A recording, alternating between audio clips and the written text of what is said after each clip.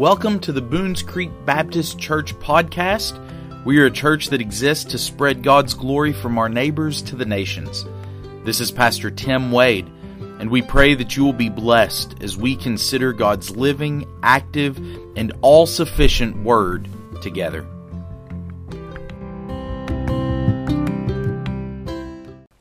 And so this morning, as we come once more to the Sermon on the Mount, I would ask that you turn with me to Matthew chapter 6, verses 25 through 34. Matthew chapter 6, verses 25 through 34.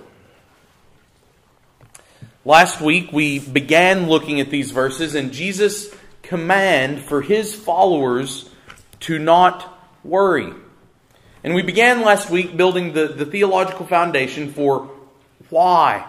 The why of not worrying.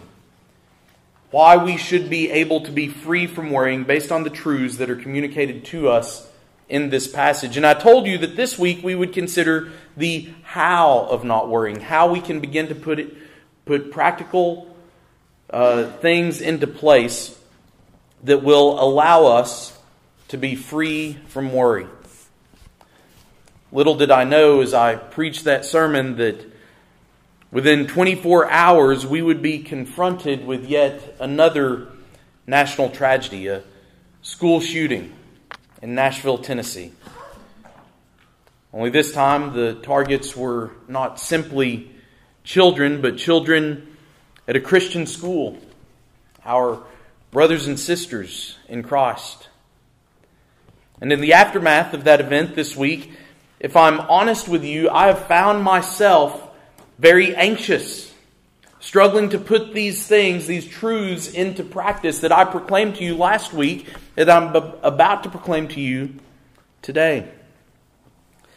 Many of you may have felt similar concern about sending your own children to school this week.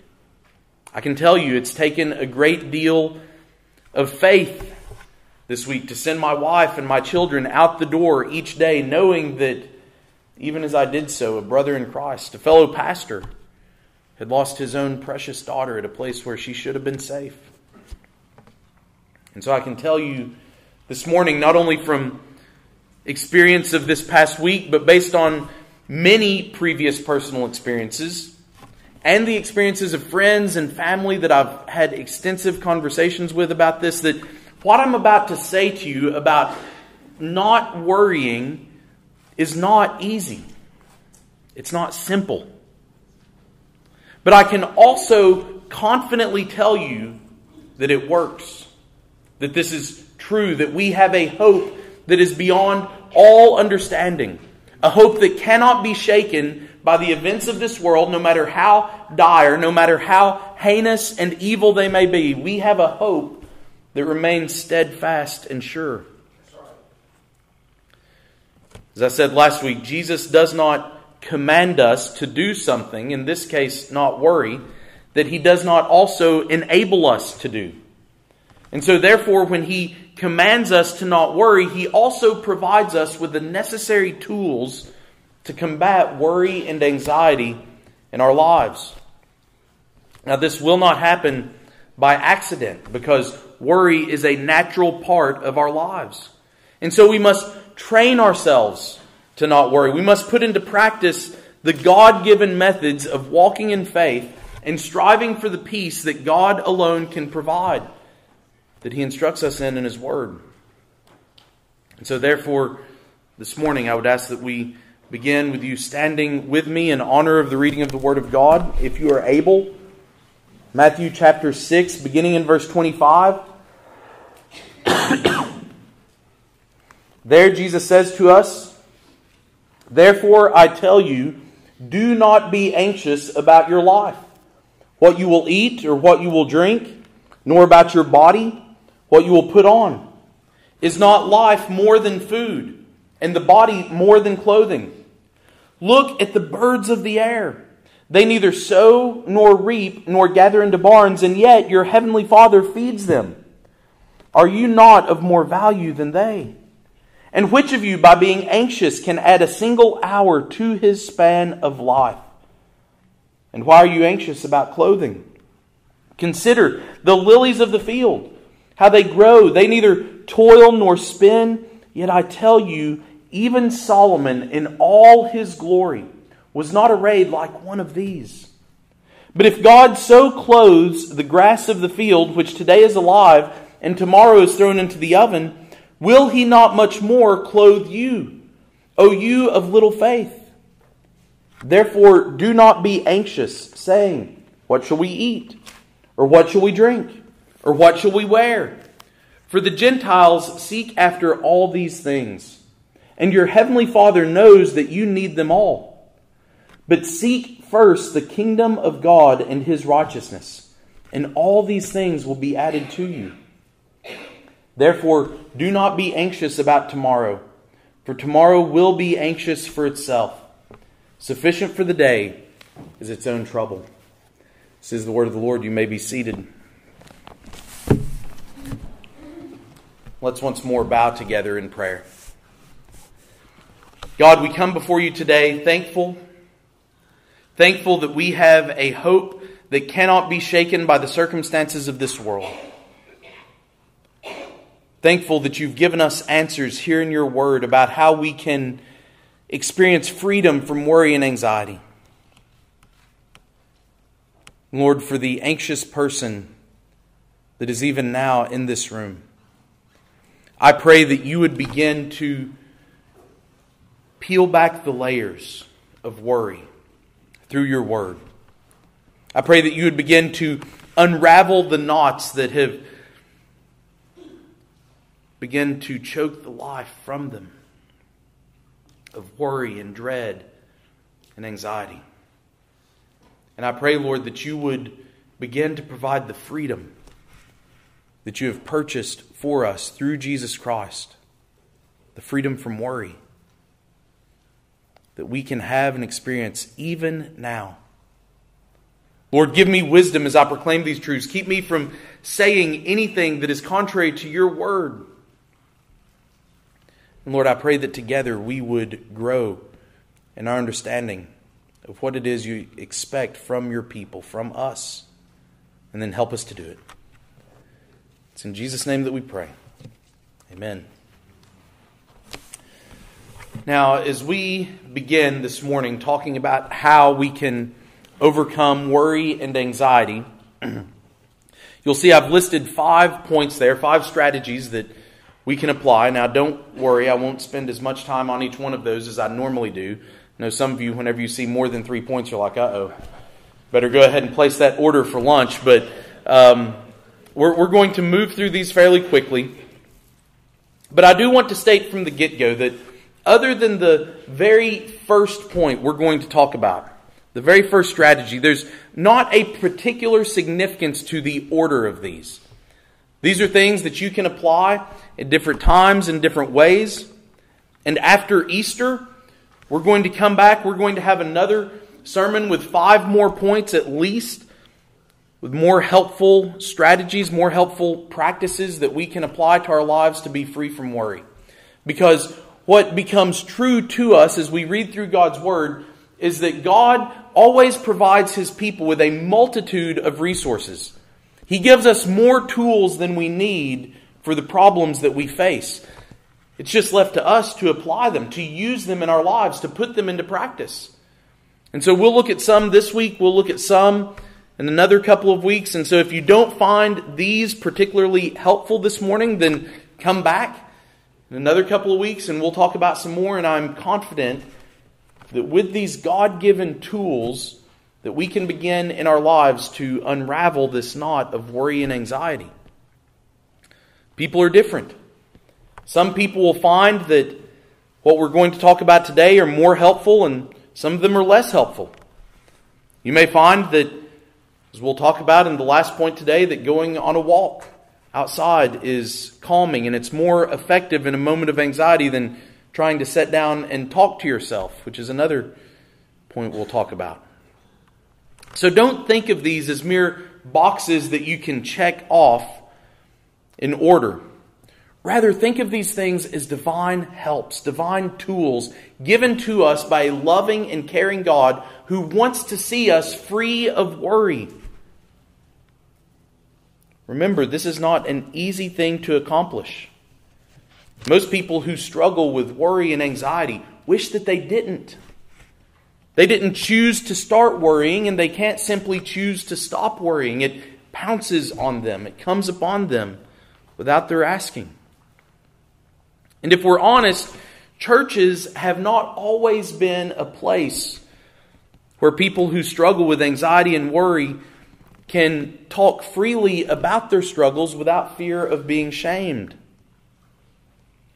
But like so many struggles that Christians face, this one too is best addressed in the context of a loving, caring church family that wants to see you thrive in your faith, that wants to see you living the abundant life that Christ has come to provide us with, and to walk in obedience in Christ's commands.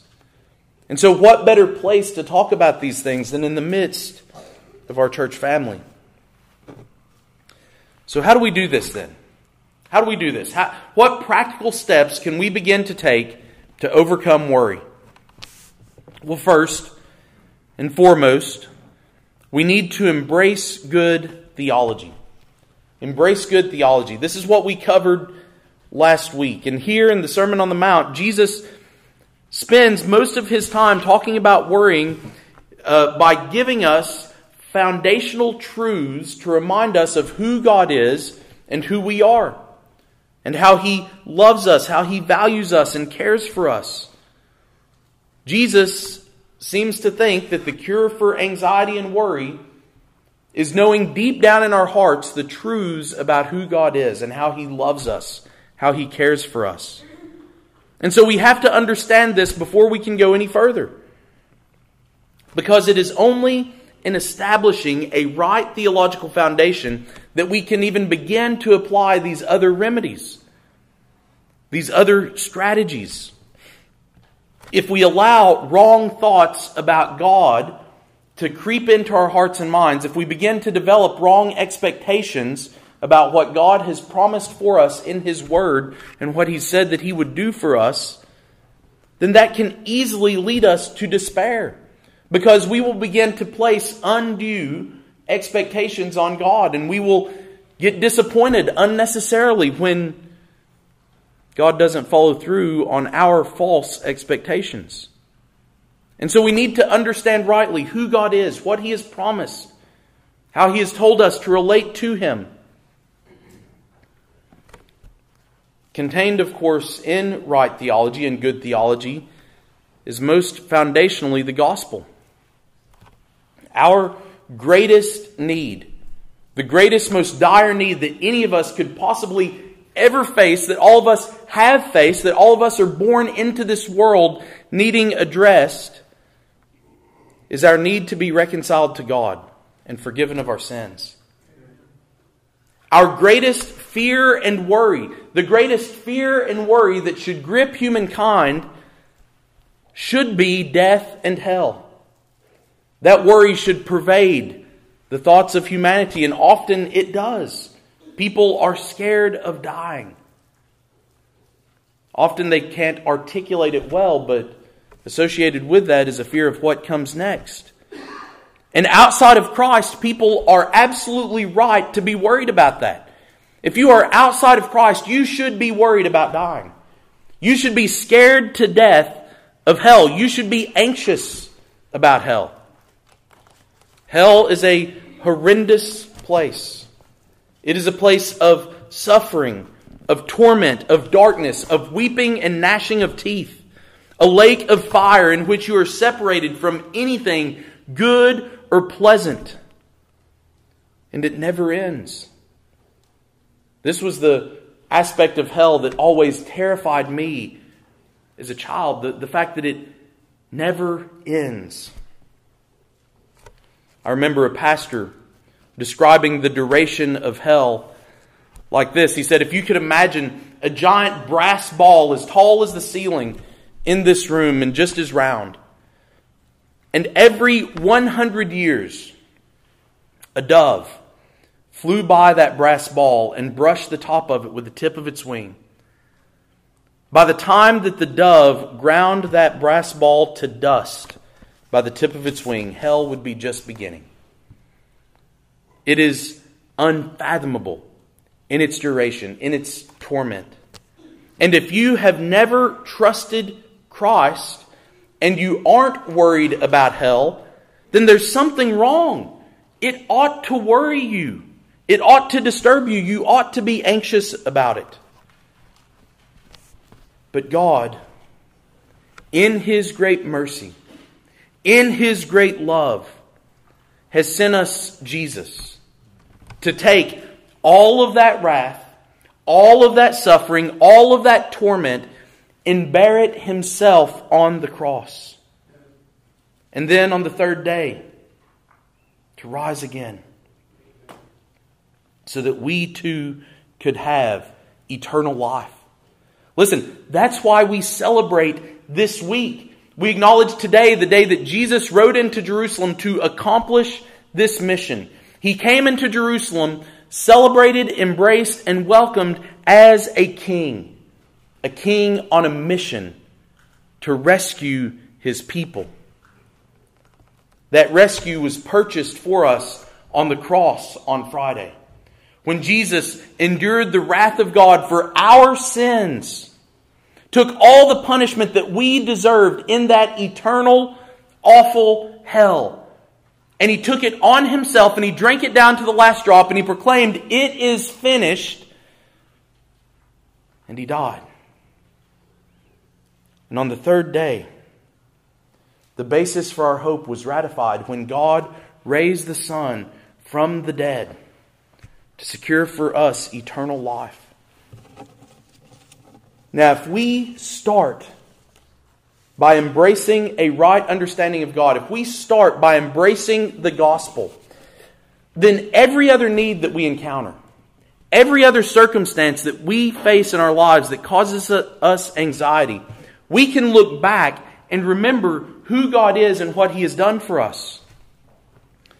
And it makes trusting Him in the small things so much easier when we have already trusted Him for the big need of our life. And so if you have never trusted Jesus for the big need of your life, for the forgiveness of sin and freedom from eternal torment and hell, then I would invite you to do that today. And listen, you don't have to wait till the end of this service. You can trust Christ right now where you sit, confessing your sins to Him and embracing Him as Lord, acknowledging His resurrection from the dead, and submitting your life to Him. If you need help doing that, if you need to talk to me, then I would invite you to come without shame to the front right now and just sit here so that at the end of the service, I can talk to you about how we can meet your biggest need right here and now today.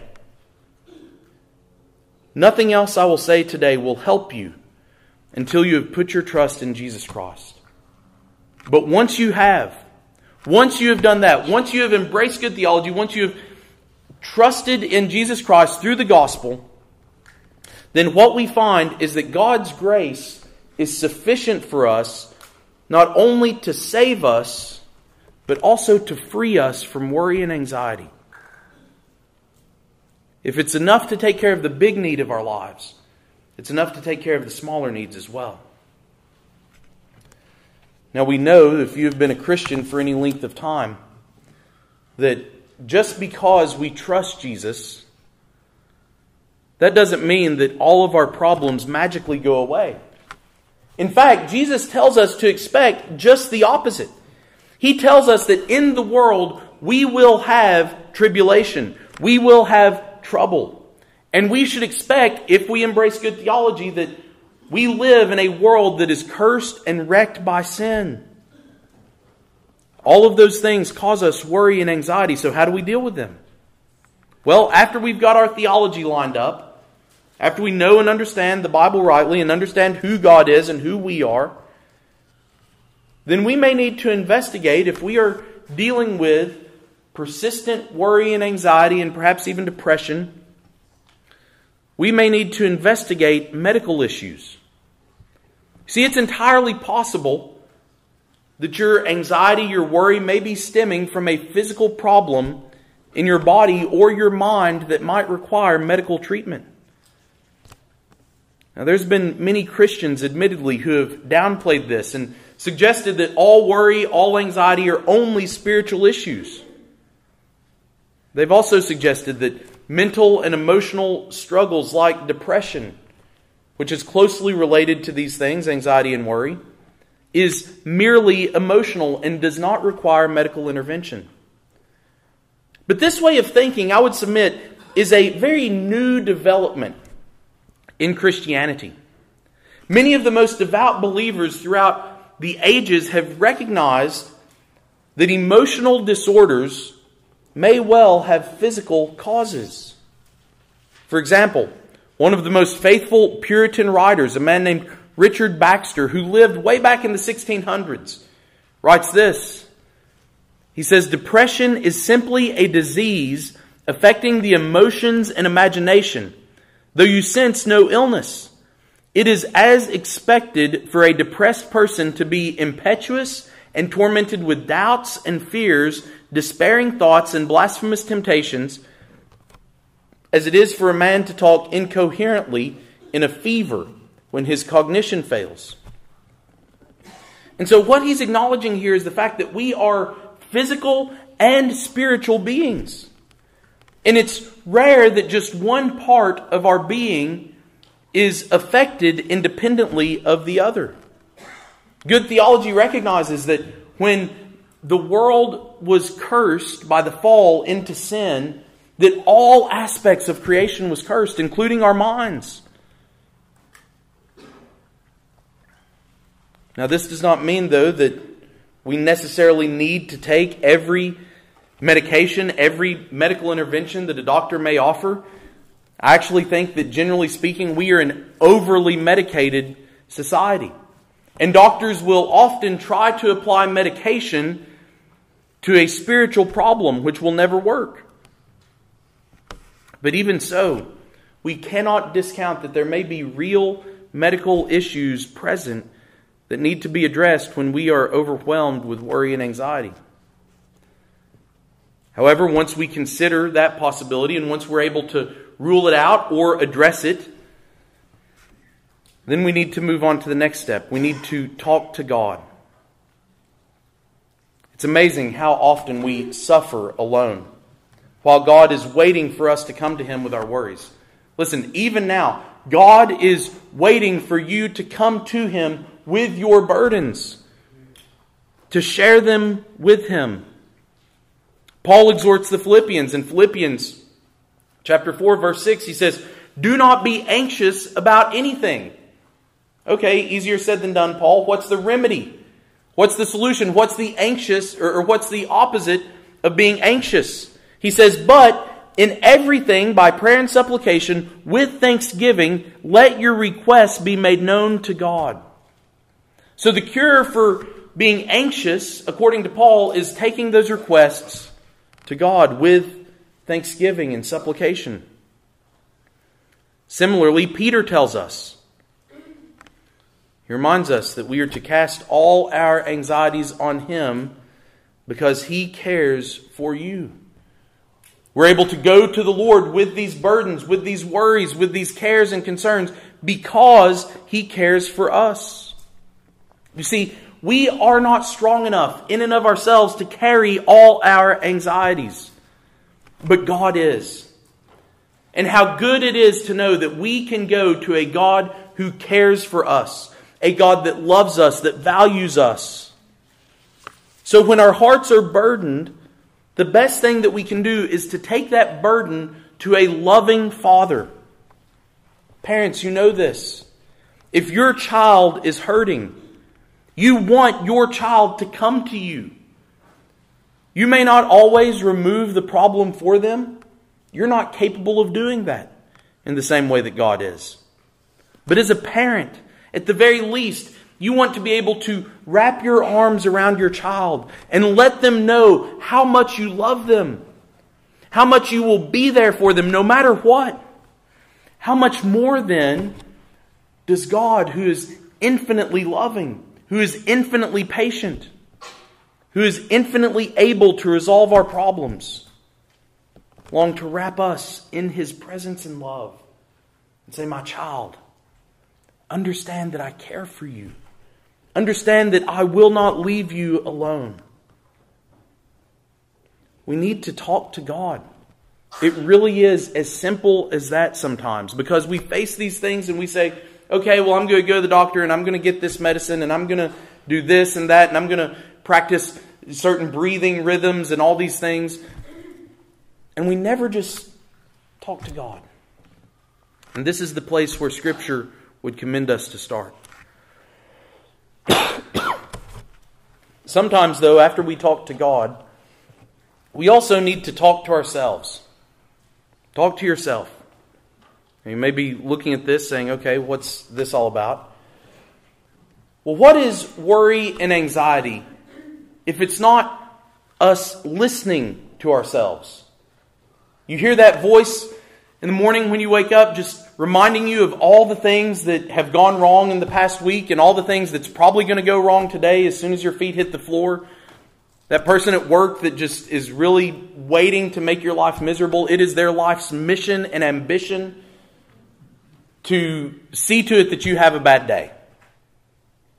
And you're anxious about seeing them. And your mind starts rehearsing all of these things. And you didn't ask it to. But you're listening to yourself. You're listening to yourself and you're giving in to this cycle of thought that's unhealthy. Often our suffering would be alleviated if we would simply stop listening to ourselves and begin talking to ourselves. Remind ourselves of the theological truths that Jesus reminds us of here in the Sermon on the Mount, that God cares for me, that God will meet my needs. Martin Lloyd-Jones, the Welsh pastor, commenting on Psalm 42, says this about the need to talk to yourself. He says, "Have you realized that most of your unhappiness in life is due to the fact that you are listening to yourself instead of talking to yourself? Take those thoughts that come to you the moment you wake up in the morning. You have not originated them, but there they are talking to you. They bring back the problem of yesterday. Somebody's talking. Who's talking? Yourself is talking to you." Now this man's treatment in Psalm 42 was this. Instead of allowing this self to talk to him, he starts talking to himself. "Why are you cast down, O my soul?" he asks. His soul had been depressing him, crushing him. So he stands up and says, "Self, listen for a moment. I will speak to you." So we need to talk to ourselves. We need to remind ourselves of the precious promises of God contained in His Word. We need to remind ourselves of the gospel. I've always heard that you're not crazy if you talk to yourself. You're only crazy if you answer yourself back. So talk to yourself. Say to yourself, this situation is not as bad as I think it is. You've gotten through things like this before. You will get through it again. Remind yourself of the song that was just sung up here. Jesus was in the fire. He was in the sea with His people. He is with me even now. Talk to yourself. Tell yourself those things. Remember, remind yourself, God has already paid for my sins. He's already solved my greatest need on Calvary's cross. How much more small and insignificant is this need right now than that was? God has already forgiven me of my sins. He has called me His child. He will not abandon me now. These are things that we need to tell ourselves, that we need to talk to ourselves, remind ourselves of. And in doing that, we are then able to begin to take control of our emotions. But next, and finally this morning, Jesus alludes to something here in the Sermon on the Mount that I think would be very helpful for all of us to practice. And that is simply this. Go outside. Go outside. Here in the Sermon on the Mount in Matthew chapter 6, Jesus invites us to consider concrete examples. He says, look at the birds of the air. Look at the lilies of the field. Well, how is it that you can contemplate birds and lilies unless you're out looking at birds and lilies? It's It's a simple thing, but one that I think we should take serious. Jesus recognizes how healthy this is for our souls. Christians in all ages have found solace and comfort out in creation. It's worth noting here, I think, that when God made the very first people, He didn't make them a house and place them in the middle of it. He made them a garden and placed them in the midst of it. Because it's out in the middle of God's creation that you can realize the great power of God, the immensity of all that He has made, and the smallness of all our problems. Perhaps my favorite living author is fellow Kentuckian Wendell Berry, and he writes of this idea. He says, "When despair for the world grows in me, and I wake in the night at the least sound in fear of what my life and my children's lives may be, I go and lie down where the wood drake rests in his beauty on the water, and the great heron feeds. I come into the peace of wild things, who do not tax their lives with forethought of grief. I come into the presence of still water, and I feel above me the day-blind stars waiting with their light. And for a time, I rest in the grace of the world and am free." The best thing then that I think a stressed and worried person can do is turn off the TV, close down the computer, turn off your phone, set it inside, and go for a walk into the peace of wild things. Go and observe what God has made. Go observe the flowers that He's caused to grow, the birds that He feeds in the trees, the majesty of His creation. Yet often when we're stressed, we tend to do just the opposite. When we're worried and anxious, what do? Almost automatically without thought, we pull out our phones.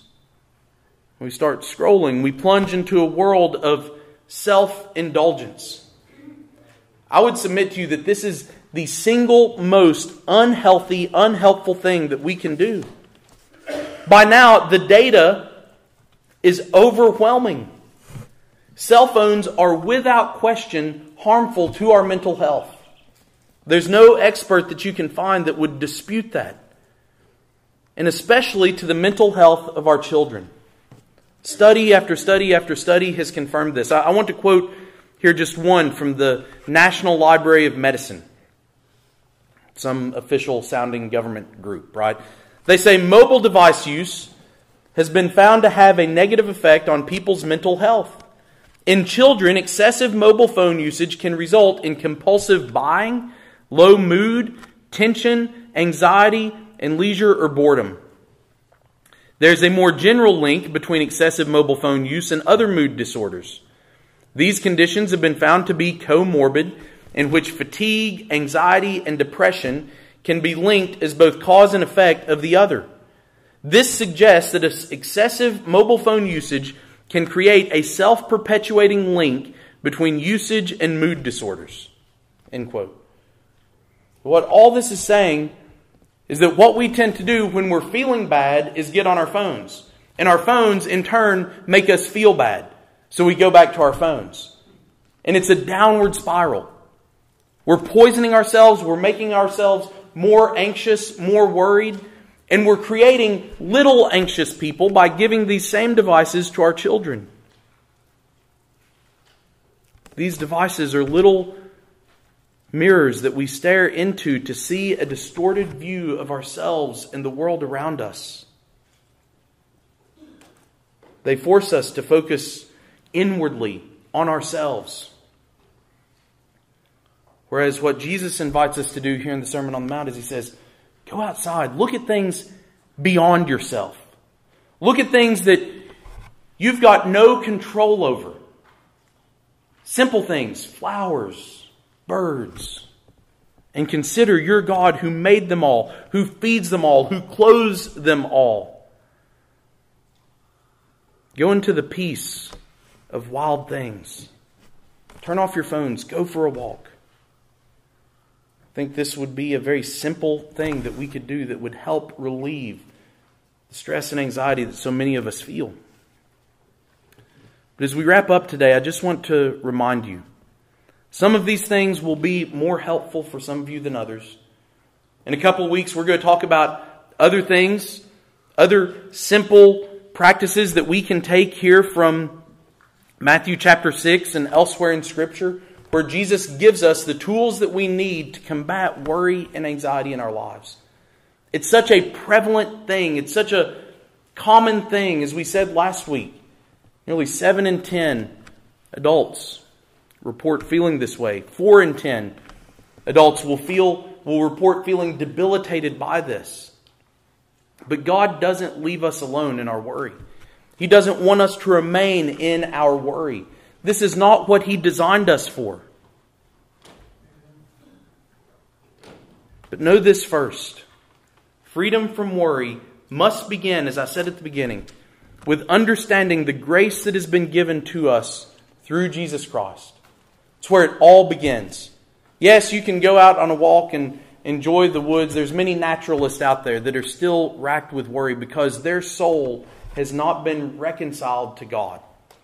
Because they have not experienced the grace through Jesus Christ that frees them from sin and from their fear of death and hell. If you have not experienced that grace today, if death and hell remain a source of worry and dread for you, then you can have freedom from that today. All of these other things, all of this worry and anxiety, it might take us our entire lives to fight against, to push back against. But God will give us assurance of heaven in an instant when we trust in Him. And so if you would like to do that today, if you would like to confess Jesus Christ, then I would invite you in just a moment to come and let me share with you from God's Word how you can do that, how you can receive that peace and assurance of heaven today. How that fear of hell can disappear and you can leave it behind and not have to carry it with you any longer. Let's pray. God, we come to you today thankful for the precious remedies that you have given us in your Word to combat worry, to combat anxiety. Lord, I know that we all must deal with this from time to time. And I know that some here may even be disappointed because we are looking for some silver bullet, some magic remedy, some magic words that we can say that will cause our stress and anxiety to disappear. But Lord, that's not what you've given us. Instead, you've given us simple, accessible means by which we can daily walk more faithfully in faith and obedience to you. You've given us the birds and the flowers that we can go and walk among and see. You've given us the great trees that tower overhead and the stars in the night sky that remind us of our own smallness. Lord, you've given us yourself who we can come and talk to, and you've shown us in your Word how we sometimes need to address ourselves to quiet our souls. Lord, I pray that you'd give us wisdom to apply these well. And I pray most of all for the one racked with fear of hell. Lord, I pray that you would today remove that fear from them through a knowledge of their hope in Jesus Christ. Lord, I pray that you would save them, forgive them of their sins, and cause them to walk in the newness of life that you have purchased for us. Lord, may you do all these things, accomplish all these things according to your will and your pleasure.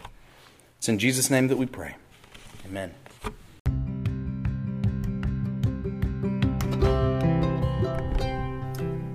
Thank you for listening. If you have questions about today's sermon or would like more information about Boones Creek Baptist Church, you can send us an email at boonescreekchurch@gmail.com, or you can give us a call at 859-263-5466. You can also find us online at www.boonescreekchurch.com. Thank you and have a blessed day.